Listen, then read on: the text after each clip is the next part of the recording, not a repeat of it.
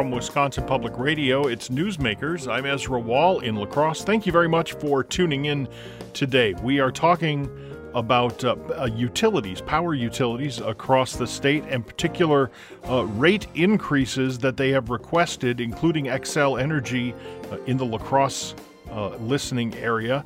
And we'll talk about what those increases have been requested, what level they've been requested at, and why, and a little bit of background information courtesy of the Citizens Utility Board here in Wisconsin. Joining me is the executive director of that organization, Tom Content. First of all, Tom, welcome to Newsmakers. Oh, thanks. It's a pleasure to be with you. First of all, tell me a little bit about the Citizens Utility Board. Is it best described as like a consumer watchdog group, or how do you categorize yourself that way?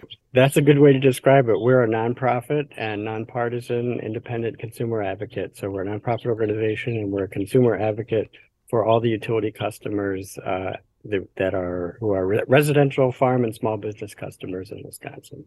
Okay.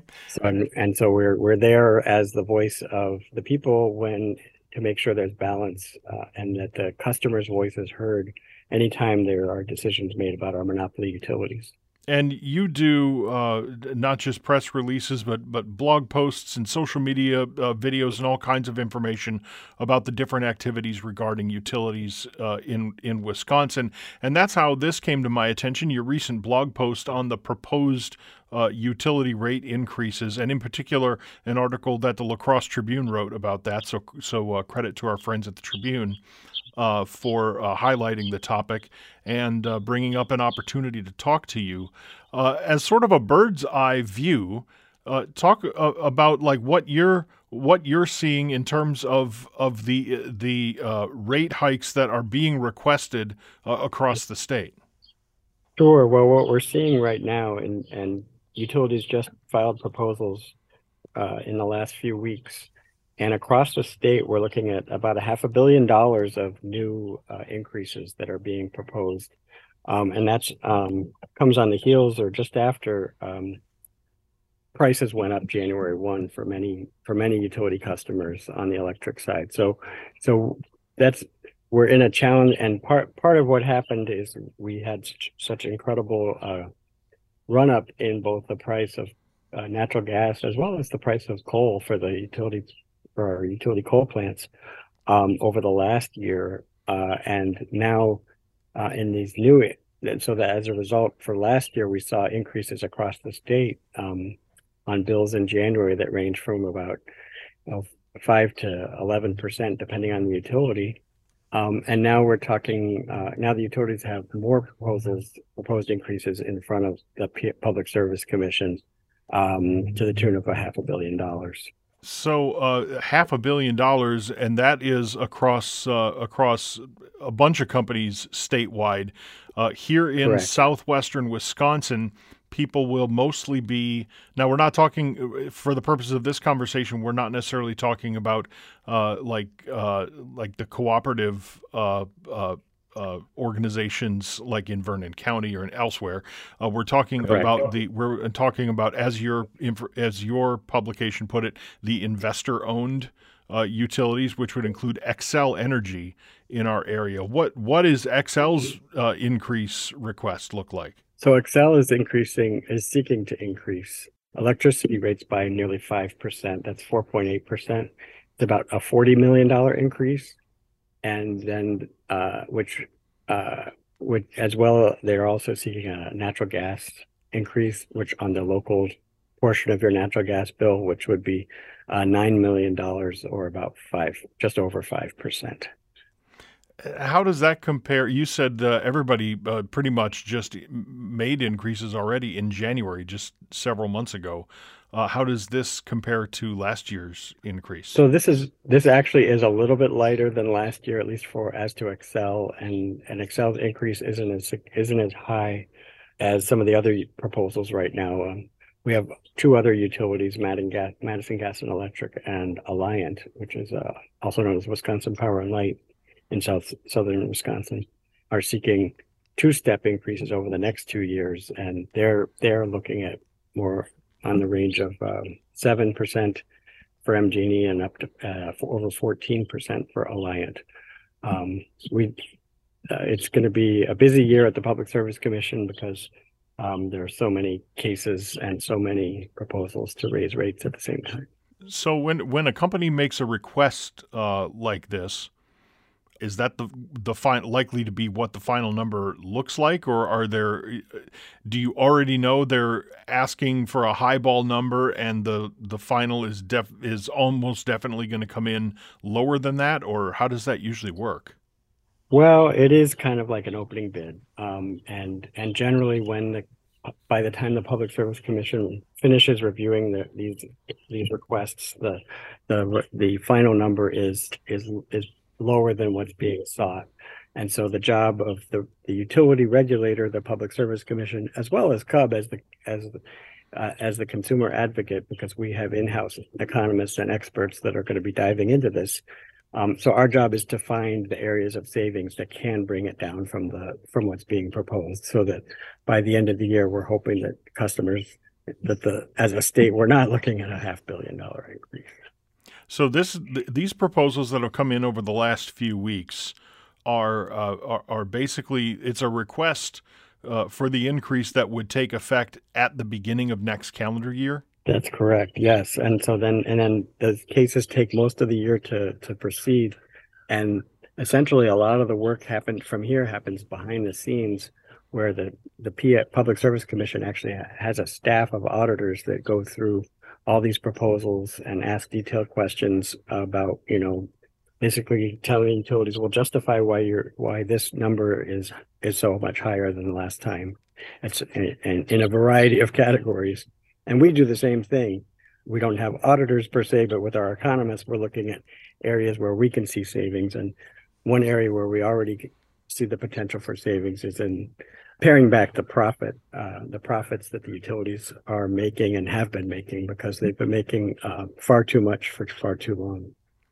Okay. Now, up to now, you've been talking about basically factual details about how a company might request a rate or what rate is being requested. Now you're saying that they've been making far too much, which is somewhat of an editorial statement. So why don't you explain exactly what you mean by far too much? Sure. So basically, and we are the advocate. So we're basically there as the advocate for the small customers. Sure. Yep. And for fairness. And one aspect of fairness is to making sure that there's balance.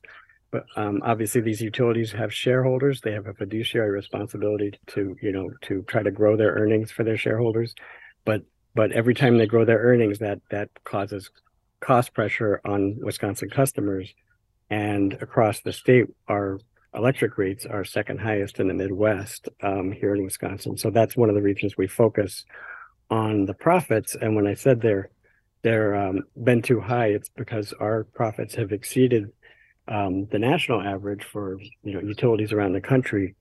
And then our lead economist has points in his work to evidence and studies around the country that show that the utilities are seeking too much, and even the profits that they're already getting are much more than they need to raise capital on Wall Street. In other words, they're already getting too much. They're seeking more, and the study from the Berkeley Business School found that the customers across the country are overpaying by billions of dollars every year just on the issue of these high profits. And so that's an issue we want to focus on, especially in the Excel case, because in Excel's case, they actually are trying to increase their profit rate from 10% to 10.25% in this case. And so there are a lot of judgment calls that a Public Service Commission has to make when deciding a rate case, and they have discretion on deciding what that profit rate should be. So these companies are it's not necessarily like they're in some sort of financial distress and they suddenly need to raise rates by this much in order to be profitable at all. It's more a matter of they're going to raise rates, they're going to make a profit. It's just a matter of how much profit they're going to be allowed to make. That's correct. I mean, the way the system works is that the PSC, you don't want the utilities to have you don't want the utilities to fail and go out of business because it's a monopoly utility. So that, what would happen if a utility were to fail? That would not be good. But on the other hand, you don't want things to be so out of whack on the other side that they're basically too enriched on the backs of the customers. And just looking at the profits that the utilities made last year across the state, uh, the four main utility companies in Wisconsin, just their profits alone were over $1.3 billion just for 1 year last year. Now, we talked about our conversation today. These rate increases are basically on behalf of the investor-owned utilities. In other words, the corporate utilities, and not so much the co-op utilities. Do co-ops have a similar process that they go through? Are they regulated in a similar way? They have a very different process. We do get questions from co-op members from time to time concerning their bills, or concerning, in particular, the high fixed charges that appear on their bills, so-called meter charge or customer charge.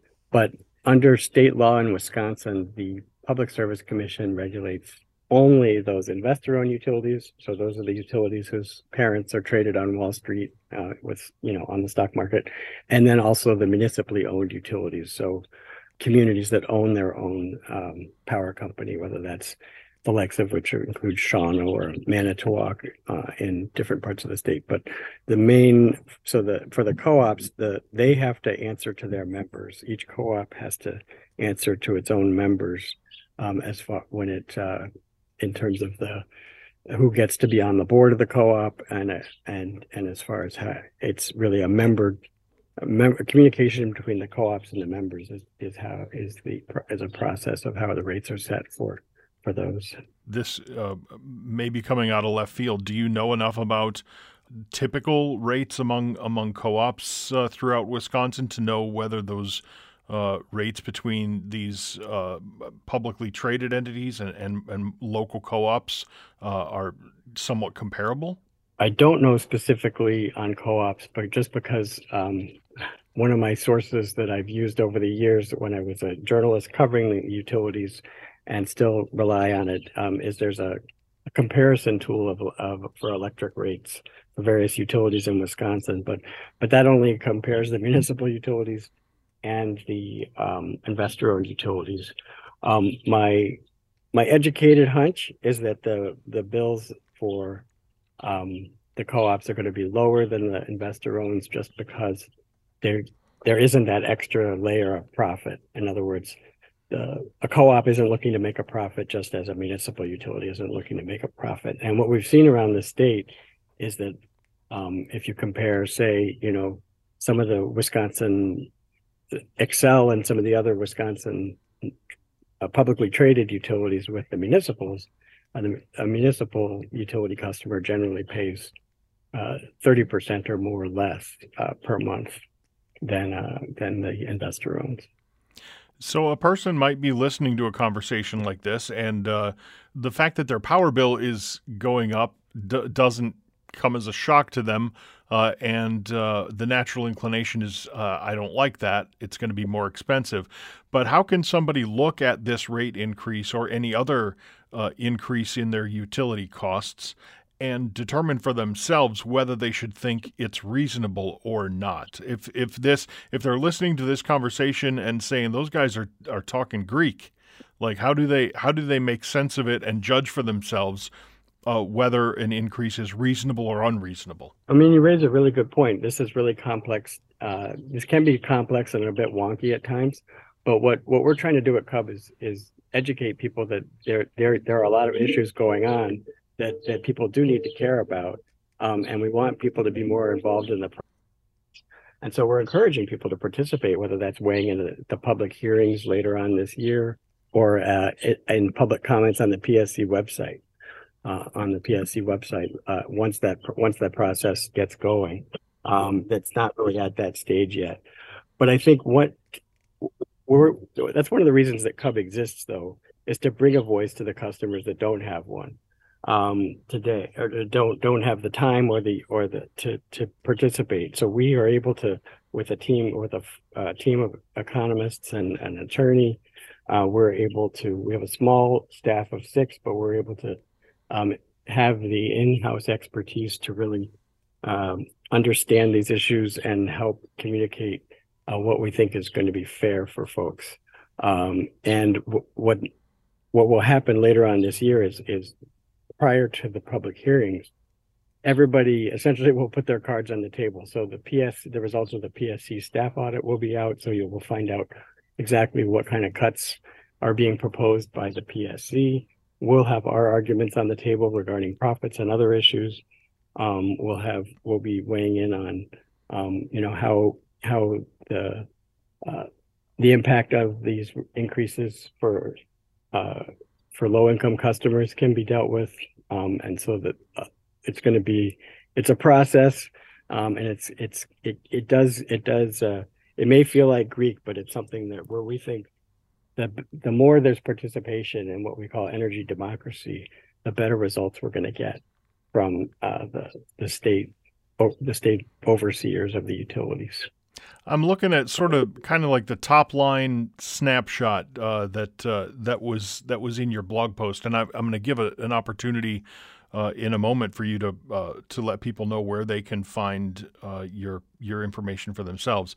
But it's basically the graphic that shows the overall rate increases for the previous fiscal year or calendar year and that upcoming, Right.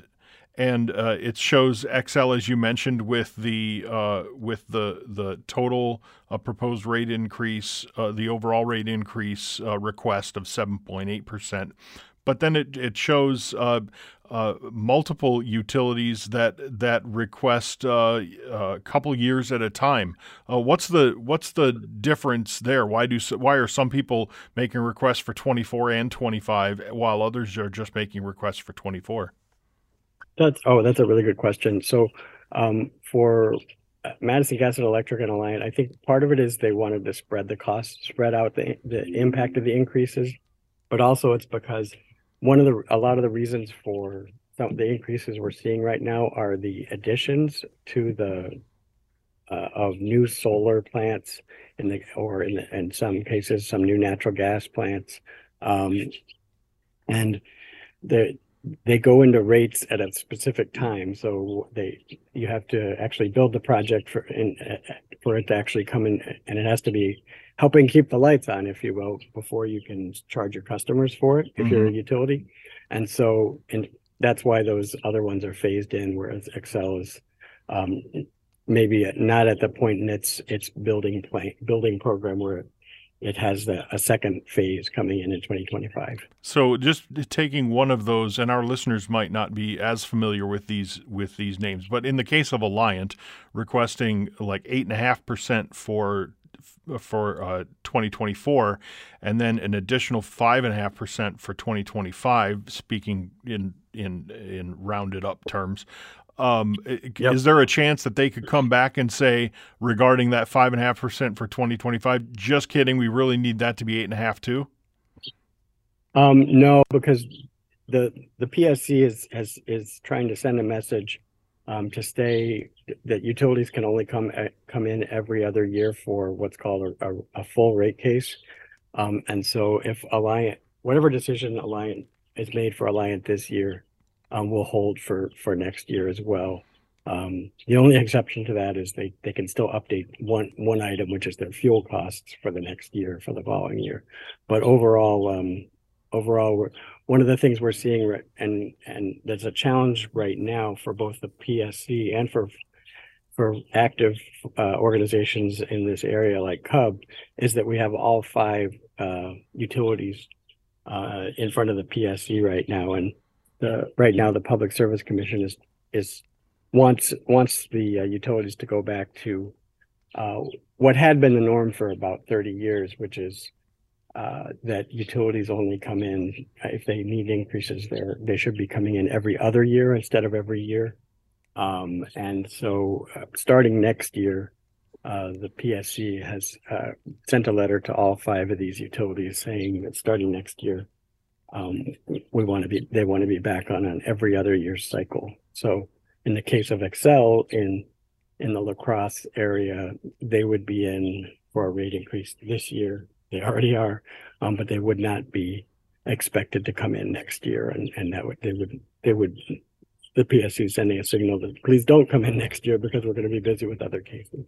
Okay, and one more comparative question about some differences in how these companies are making their requests. You see Xcel with a request of 7.8% for the year, and then you see WPS with what looks like a decrease next year of 2.1%. With all of these companies coming and asking for all of this money, how is it that WPS doesn't need an increase? Well, it is kind of interesting because we don't see that too often, actually. So, and what's going on there is WPS is seeing about a $10 million increase attached to some of their new projects, like new solar and battery storage projects that are being built. But on the other hand, they're starting to see the results of having more renewable energy and for other reasons, their fuel costs are actually coming down. So an advantage of solar, which is why we're seeing so many projects being built and seeing so more being proposed, is that when the sun shines, there's no fuel cost. When the wind blows, just as when the wind blows, there's no fuel cost. So the commodity costs attached to coal and natural gas are going to go down for all these utilities as they ramp up on the renewable side. And so, and that's one of the advantages that the utilities have been touting, including Xcel and all the utilities. And in this case, it just shows that that's actually happening, but it's happening for WPS at this moment and not quite happening for the others yet. And if people are interested in boning up on the subject matter ahead of the availability of those public comment opportunities, where can they find more information about Cub and about your analysis? Sure. No. So our website is a good resource, as is our YouTube channel. So cubwi.org is our website, and we have blog posts there and more information about both Cub and what we do.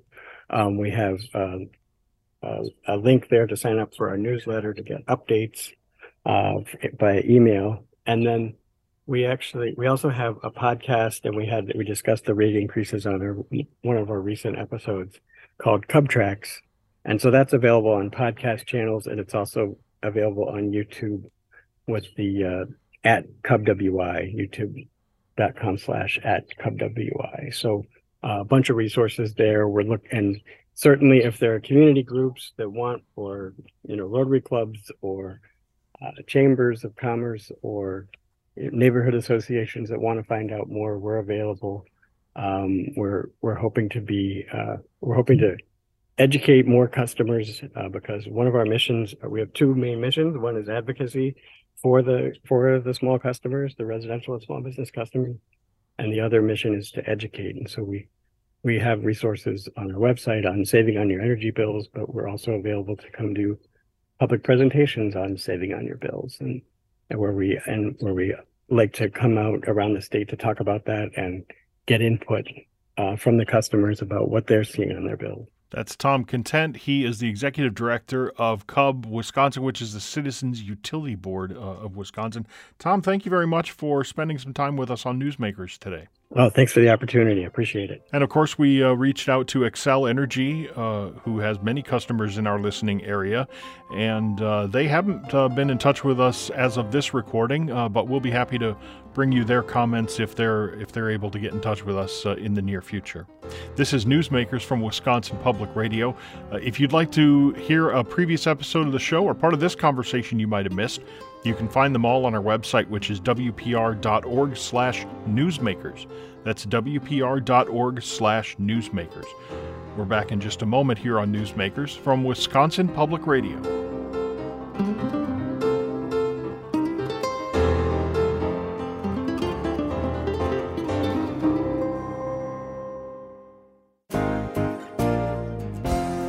From Wisconsin Public Radio, it's Newsmakers. I'm Ezra Wall.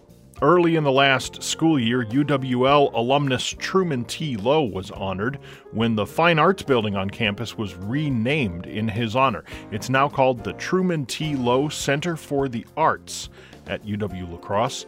And ahead of that renaming, we talked to someone who knew and worked with Truman Lowe a lot and wrote a book about him, in fact. Dr. Jo Artel is the Nystrom Professor Emeritus of Art History at Beloit College. She's author of the book Woodland Reflections, The Art of Truman Lowe. And we talked to Jo about her friendship and her professional association with Truman Lowe. And here is part of that conversation. He was a sculptor and an installation artist in a sort of avant-garde modernist kind of vein. And he worked primarily with wood, both natural sticks and branches, and then also lumber. So he was making sculpture and installations that were about both his Native American, his Ho-Chunk heritage, and also the natural environment of the upper Midwest. He really considered himself a woodland Indian. He grew up in the Ho-Chunk community outside of Black River Falls, and he was surrounded during his childhood and youth by the traditional arts and crafts that the Ho-Chunk made for the tourist trade at that time. So he was surrounded by crafts and arts and using one's hands, and he was also fascinated with drawing. So his public school teachers even gave him the opportunity to use their classrooms when he was on study halls. So that gives you a sense that he was always kind of drawing, but it wasn't until, he didn't go to UW-La Crosse with the idea or the intention of becoming an artist. He really kind of floundered, if I can say that, for several years and tried out different art or different majors before he settled on art education. And once he became an art education major, he experimented with all kinds of mediums, printmaking, sculpture, ceramics. He did all sorts of things, and he really sort of thrived in that environment. I'm trying to think what else here. Well, I'm wondering. You said that he was involved, and I've read elsewhere that his parents were involved in making handcrafts, for sale for tourists and things like that, and. He was a very, very deep and serious artist that we all have come to know. And, touristy stuff. You make stuff for tourists because it's what they'll buy, not because it's what speaks to you as an artist. How did that process of making those things for the tourist trade influence his art? Like, did he go the direction he did artistically to kind of get away from that? Or was there still an element of that incorporated in his work later? Well, that's an excellent question, because he really, while he was at UW-La Crosse, he really sort of was experimenting with all sorts of Western Eurocentric kinds of avant-garde art styles. And he sort of left his Ho-Chunk crafts and arts behind for a while. But then gradually, as he found himself, as he matured as an artist, after graduate school and after teaching a few years, he realized that he really, as I said, was a woodland Indian, and he started drawing on his images and the history that he was taught as a child and at the Indian mission outside of Black River Falls. So it wasn't so much that he rejected the arts and crafts. In fact, he really was a champion of all arts and crafts of Native Americans.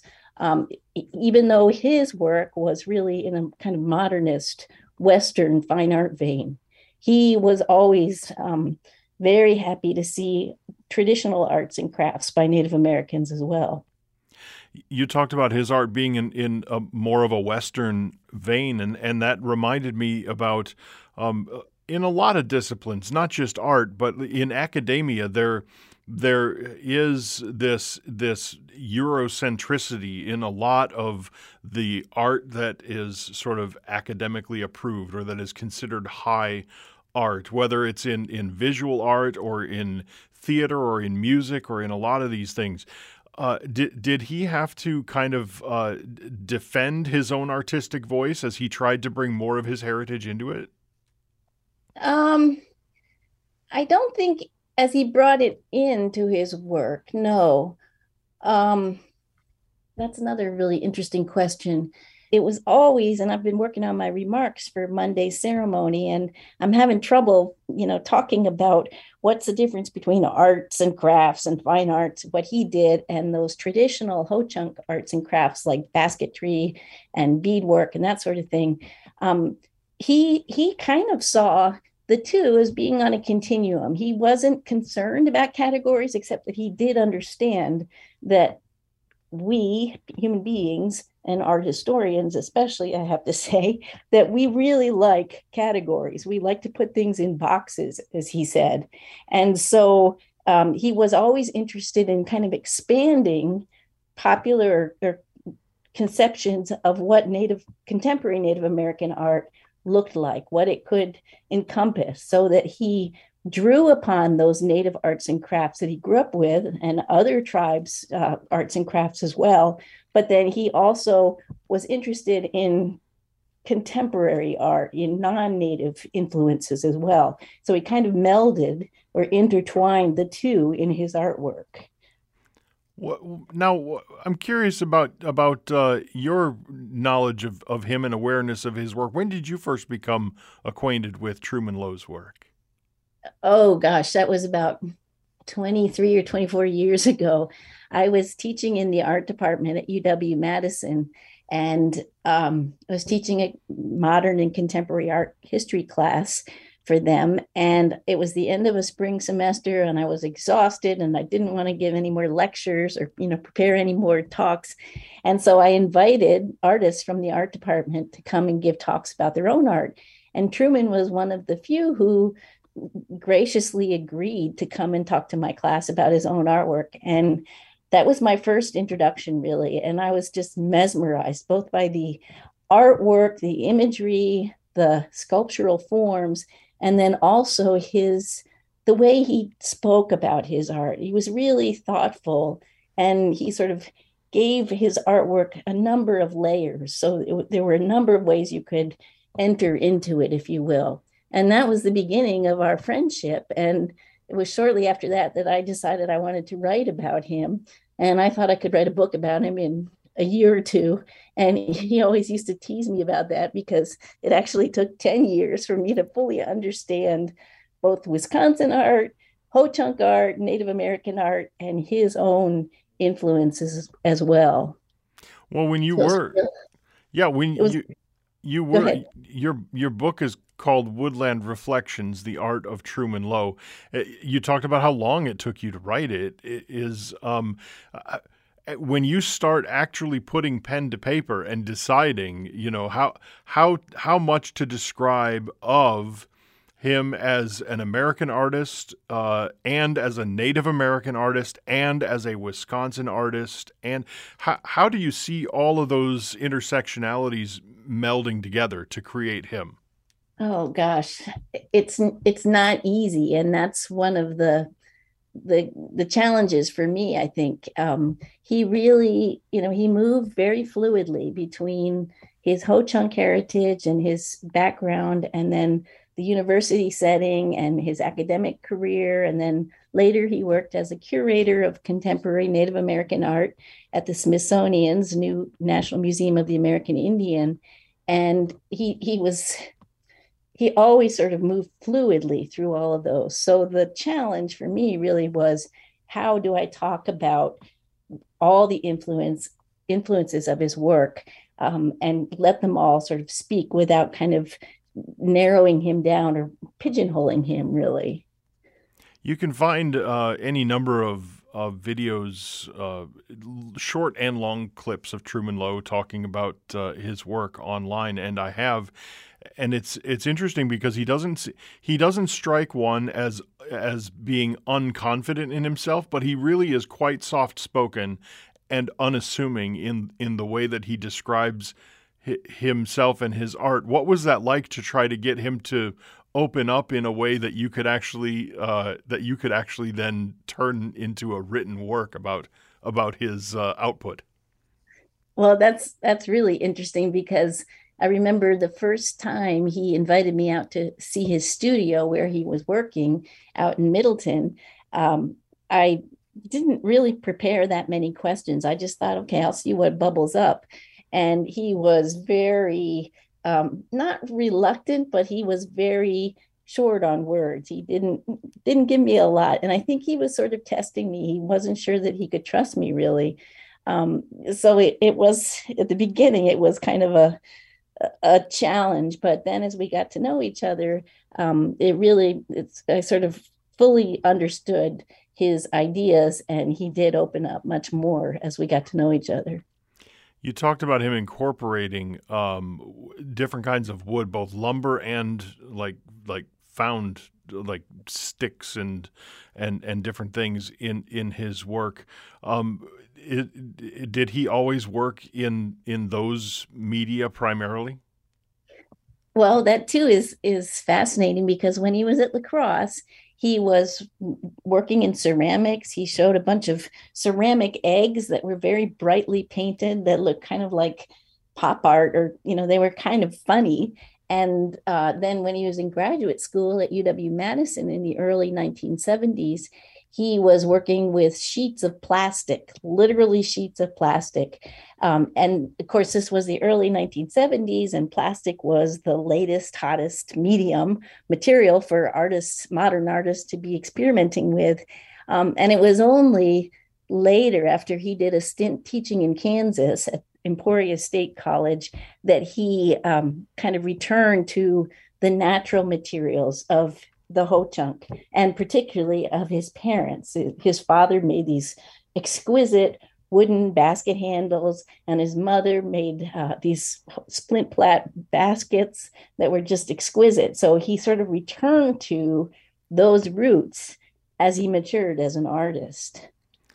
How was that stint in Kansas that you mentioned? He seems to have kind of realized a lot about who he was by moving away from who he was for that period of time.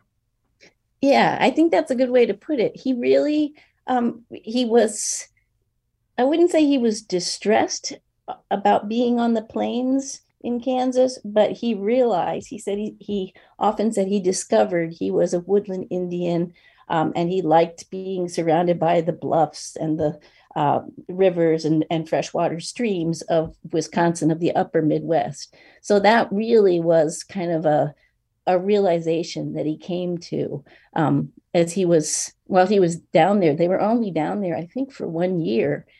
He was teaching down there, but he realized that he needed to come home. So it sort of cemented his identity within himself in a way. Absolutely, yeah. And to go back to your earlier question, when you were talking about that he was very unassuming, he had a great sense of humor, kind of a goofy sense of humor. But one thing that was particularly enticing to me working with him was he didn't take himself too seriously. In other words, he was always challenging himself. He was very serious about his art, and he'd been very thoughtful about his art, but he also loved to play. So he really he did have a strong sense of himself without being arrogant or egotistical. He was quite the opposite, I have to say. Most of his career, he was a teacher. He studied art education. He was a professor at UW-Madison, from where he retired. Talk about Truman Lowe as a teacher and what role he played in the artistic lives and development of his students. Well, as you can imagine, he taught, I think it was 35 years at UW-Madison. So he touched a number of students at UW, and he really mentored a number of students. I think what students say about him the most is that they felt that he gave them freedom to find themselves. So in other words, students would come up with an idea, and he would help them figure out how to realize that idea without kind of saying, now you have to make, a horse out of play or something like that. He was very much about helping, guiding, but with a very subtle hand, his students. So it was kind of a light touch as a teacher, with artists or underrepresented students, and particularly Native American students. He was a very active advocate and champion of recruiting Native students to UW-Madison, other underrepresented art or students to UW-Madison. He was really very committed, and that was largely, I think, because his family, as he was growing up, he was told by his much older sisters and brothers that he was the one who was going to be going to college, to UW La Crosse, and he had a number of mentors while he was at UW La Crosse who really sort of helped him along and really gave him great support. So he always, as I said earlier, he always saw that as something that was very important, particularly for Native American students. Once you're thrown into a big university setting, it can be overwhelming. But he, particularly at UW-Madison, as a professor, he really helped to create a supportive, nurturing environment for Native American students, which was pretty spectacular. Education was his passion, and particularly education for underrepresented students. He not only was a teacher for so many years, but he also was an active curator of exhibits. He took some time away from his teaching, in fact, to be very involved in that with the Smithsonian. I'm wondering. As he had opportunities to curate exhibits of his contemporaries, of other Native American artists, how did he tackle that endeavor? Well, that's fascinating too. He was at the Smithsonian for several years before the National Museum of the American Indian opened in 2004, and then he was there for about 4 years after it opened as well. And he was invited to assume that position as curator of contemporary art there, and he really saw it as an opportunity where he could introduce, the hundreds of thousands of museum goers who go to the mall in Washington, D.C., go to the Smithsonian. He really felt like he could introduce all those visitors to a broadened kind of conception of what contemporary Native American art could look like. So instead of just being portraits of stoic Indians or being an Indian on horseback, that kind of thing, or the traditional Native arts and crafts, he wanted general museum visitors to see the broad expanse, the possibilities of contemporary Native American creativity. And he went with gusto to that. He had a number of artists that he was interested in exhibiting before he got there, artists from the 20th and 21st century. And he put together some really powerful exhibits of people like Fritz Scholder and George Morrison, Alan Hauser, and then contemporaries, his own generation of artists like Kay Walking Stick and John Quick to See Smith, and a number of other artists. So it was a very important curatorship, if I can say that. Now, since Truman Lowe's passing, you've been involved in making sure that even more people get to be exposed with his art. You work with his family to make sure that some of his works, that more of his works are added to museums' collections. Talk about that process. How do you introduce yourself to these museums and explain to them the opportunity that they have to bring these works into their collection? Well, to be completely honest, it's kind of an easy sell because his reputation as an artist precedes him. He did not sell many works during his lifetime. He was more interested in making art, and he had a livelihood at the university, so he didn't have to make money from his art. So he wasn't really particularly interested in selling works to museums during his lifetime, although he did. Let me be clear. The Denver Art Museum has a beautiful, absolutely exquisite waterfall that he made again, out of wood.